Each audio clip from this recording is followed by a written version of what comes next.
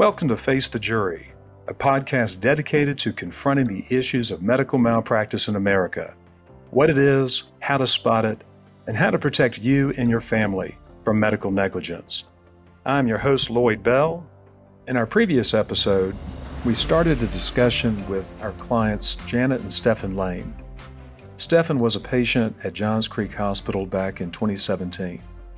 When he was there, 5 doctors who worked at the hospital all failed to correctly diagnose and treat his stroke, leaving Stefan with cognitive deficits, the inability to move his left arm or leg, difficulty speaking, and unable to swallow.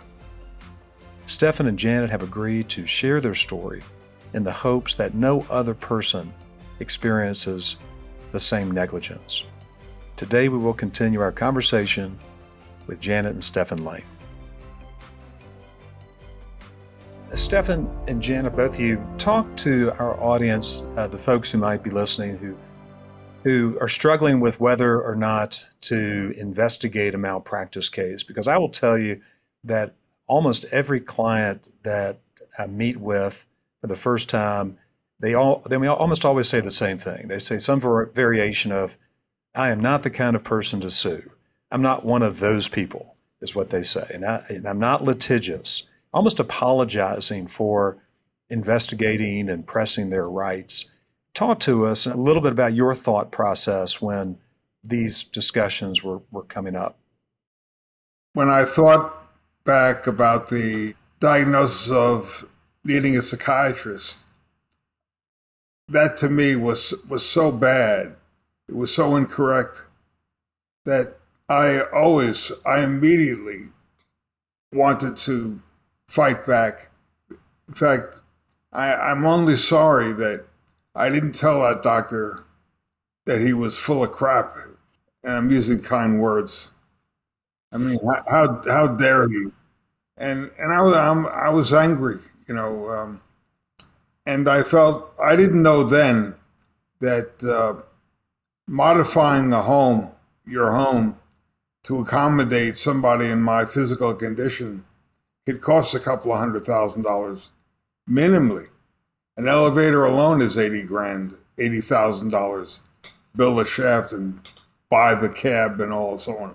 And everything else, all the doorways have to be opened, and even as much as getting a sink that you can get under so you can shave on and brush your teeth on a regular basis. It goes on and on. In fact, we've been house hunting now for a while. It looks as though $300,000 to $400,000 in modifications, almost any house, is what we have to undertake. And what makes it even more frustrating is that in the past, I would have been the guy that somebody would hire to do the modifications, and I can't even lift a hammer. Yeah. Janet, talk to us from your perspective, what it was like to make the decision to talk to lawyers, investigate a case, and then eventually press forward and file a lawsuit. What was that process like for you? I was dealing with so much that this was not really forefront on my mind.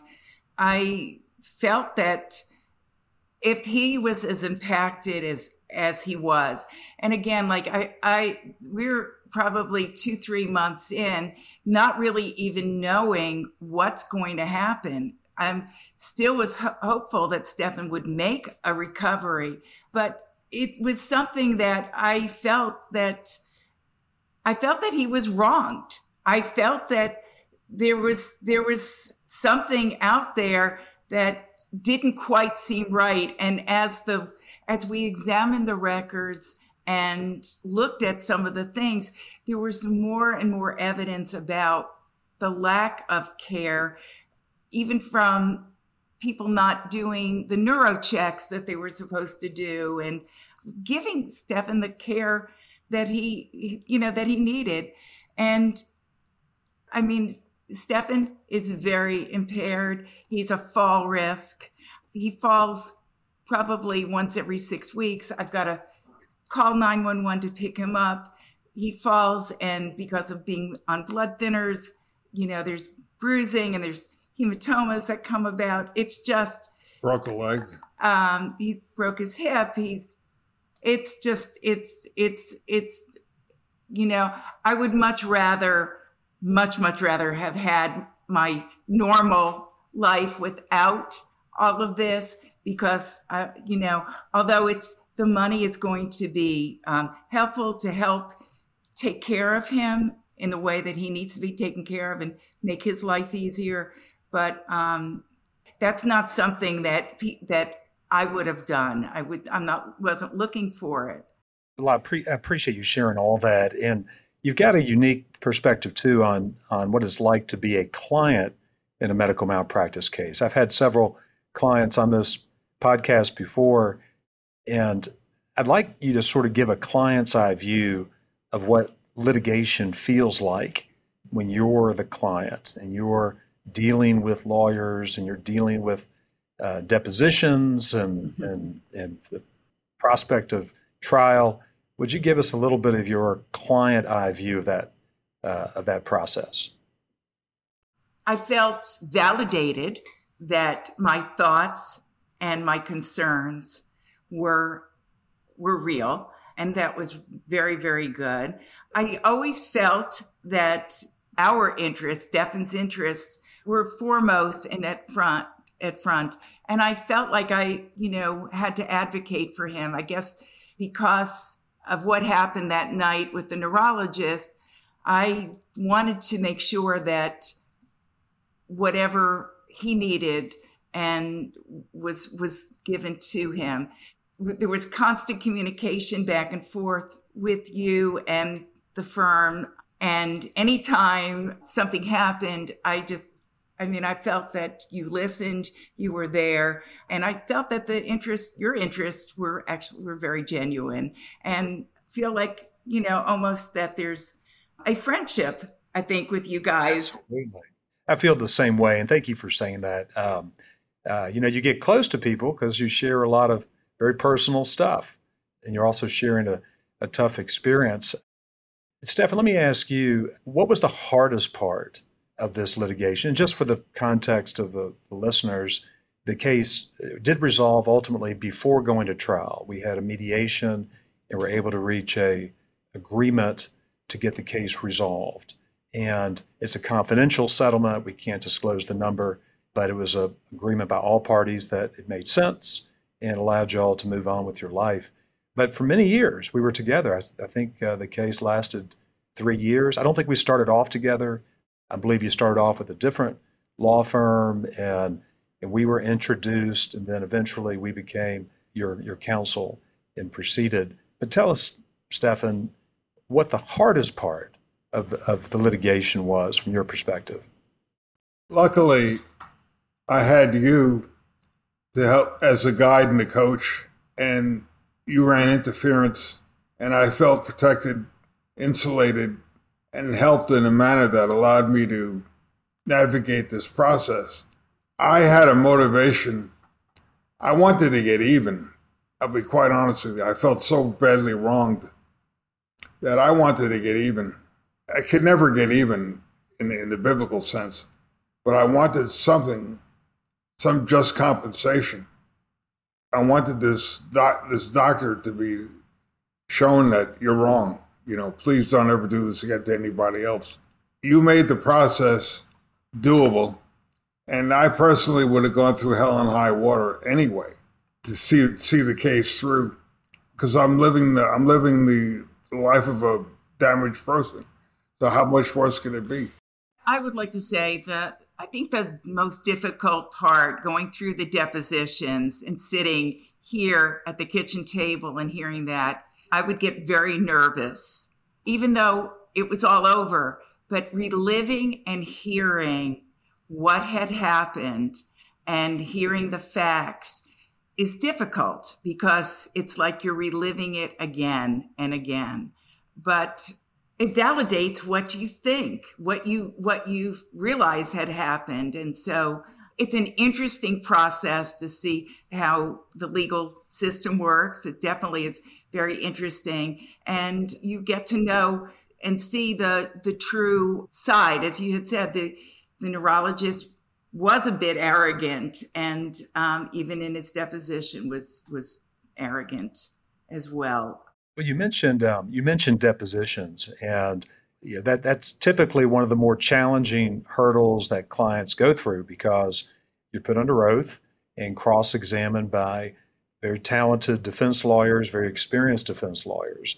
Tell us what it's like to sit there as a client in this situation and be questioned in a deposition. I will tell you that I practiced meditation, and before that happened, as I said, I was very nervous. So I was practicing, breathing and trying to get myself in a great frame of mind because I was worried about what would happen. Although you guys, we practiced a couple of times about what kinds of questions I should expect. But when it came to it, I did feel prepared, and I took the laptop in our basement away from where Stefan was so I could speak freely without hurting his feelings and him hearing.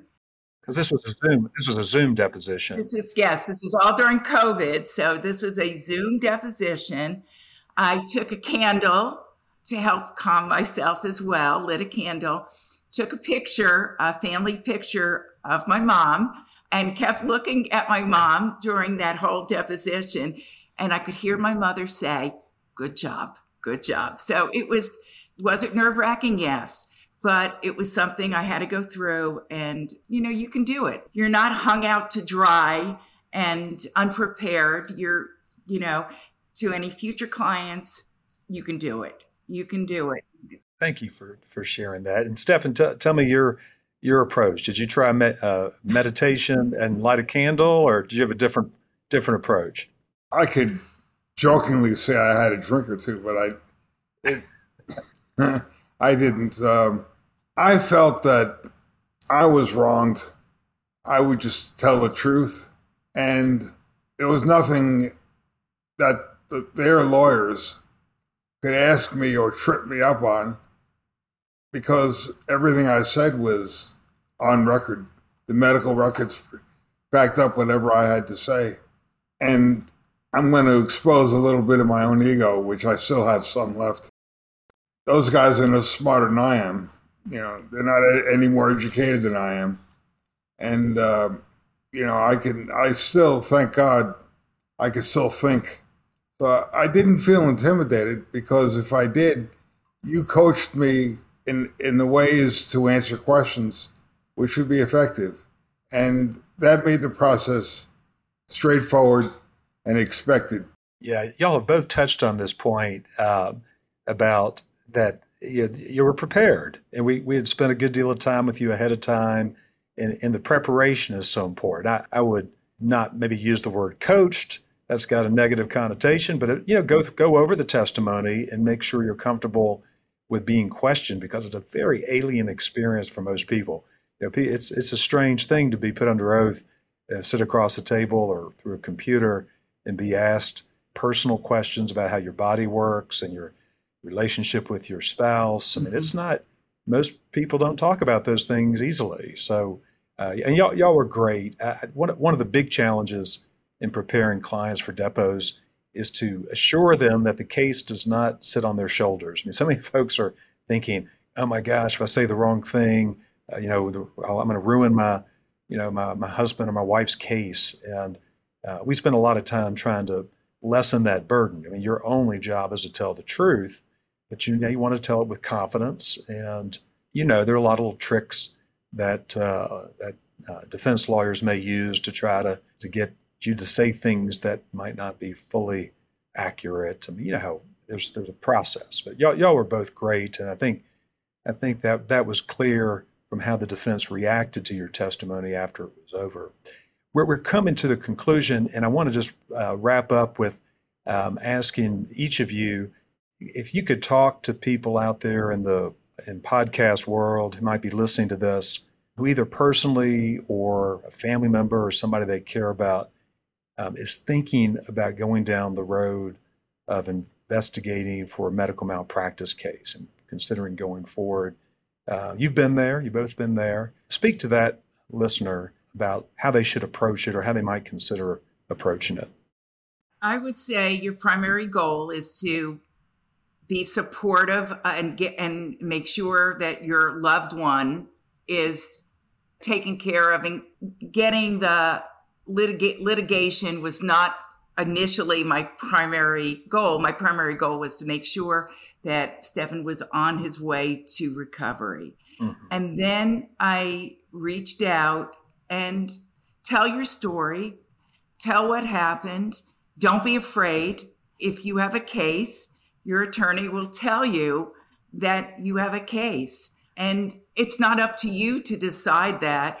And this is something like, if there is going to be this permanent damage and permanent disability with your partner, why have this additional struggle? If something can help make your life a little bit easier, then you owe it to your partner to help advocate for them. So I would encourage somebody who is out there, if you're struggling and you think that something wasn't right, speak to an attorney and see whether or not you in fact have a malpractice case. Thanks, Janet. How about you, Stefan? Well, I always think back, I forget who said it, but you have nothing to fear but fear itself. You're already in a bad situation. If there is a possibility that it is medical malpractice that allowed you to arrive at the condition that you now have, then ask a doctor for medical help. Ask a lawyer to look at the doctor's observations of your medical health. And if there is, in fact, malpractice, then allow the lawyer, Lloyd, hopefully, and I mean that, whoever is listening, ask Lloyd if this is, in fact, something that should be pursued. One thing is sitting home in a rocking chair watching the leaves turn in the fall, as compared to being able to get up out of the chair and saying, I got to rake those leaves up. I always think in terms of practical, but give it a shot, give it a shot, and don't let the opportunity to make your life somewhat better go by the wayside. Well, Janet and Stefan, I want to just thank you both so much for taking time to be on the podcast today. I started this podcast a few years ago to give me an opportunity to invite folks like you to come on and hopefully help educate the public to avoid these situations, because I think Janet touched on this at the very beginning. The best thing you can do is to be an advocate and not accept anything that a healthcare professional tells you at face value, particularly when there's life and death at stake. We have Google, we have Wikipedia, we have resources to learn. You got to be an advocate for yourself. Your loved ones got to stick up for each other. And, the goal of all of this podcast and frankly, my law practice is to try and reduce medical malpractice, put me out of business eventually, because get the healthcare system operating at the level that it needs to protect patients and not to allow good folks like y'all fall through the cracks. So I hope that you've reached some folks out there. I hope we have. And I just can't thank you enough for being on my podcast, and look forward to talking with you soon. So thank you very much. Thank you. Thank you. Thank you. If you've been listening all season long, I want to say thank you for being here. If you've just tuned in for the first time, I'm excited to share that we have a season 4 in the works. So stay tuned for more. Until next time, I'm Lloyd Bell, and this is Face the Jury.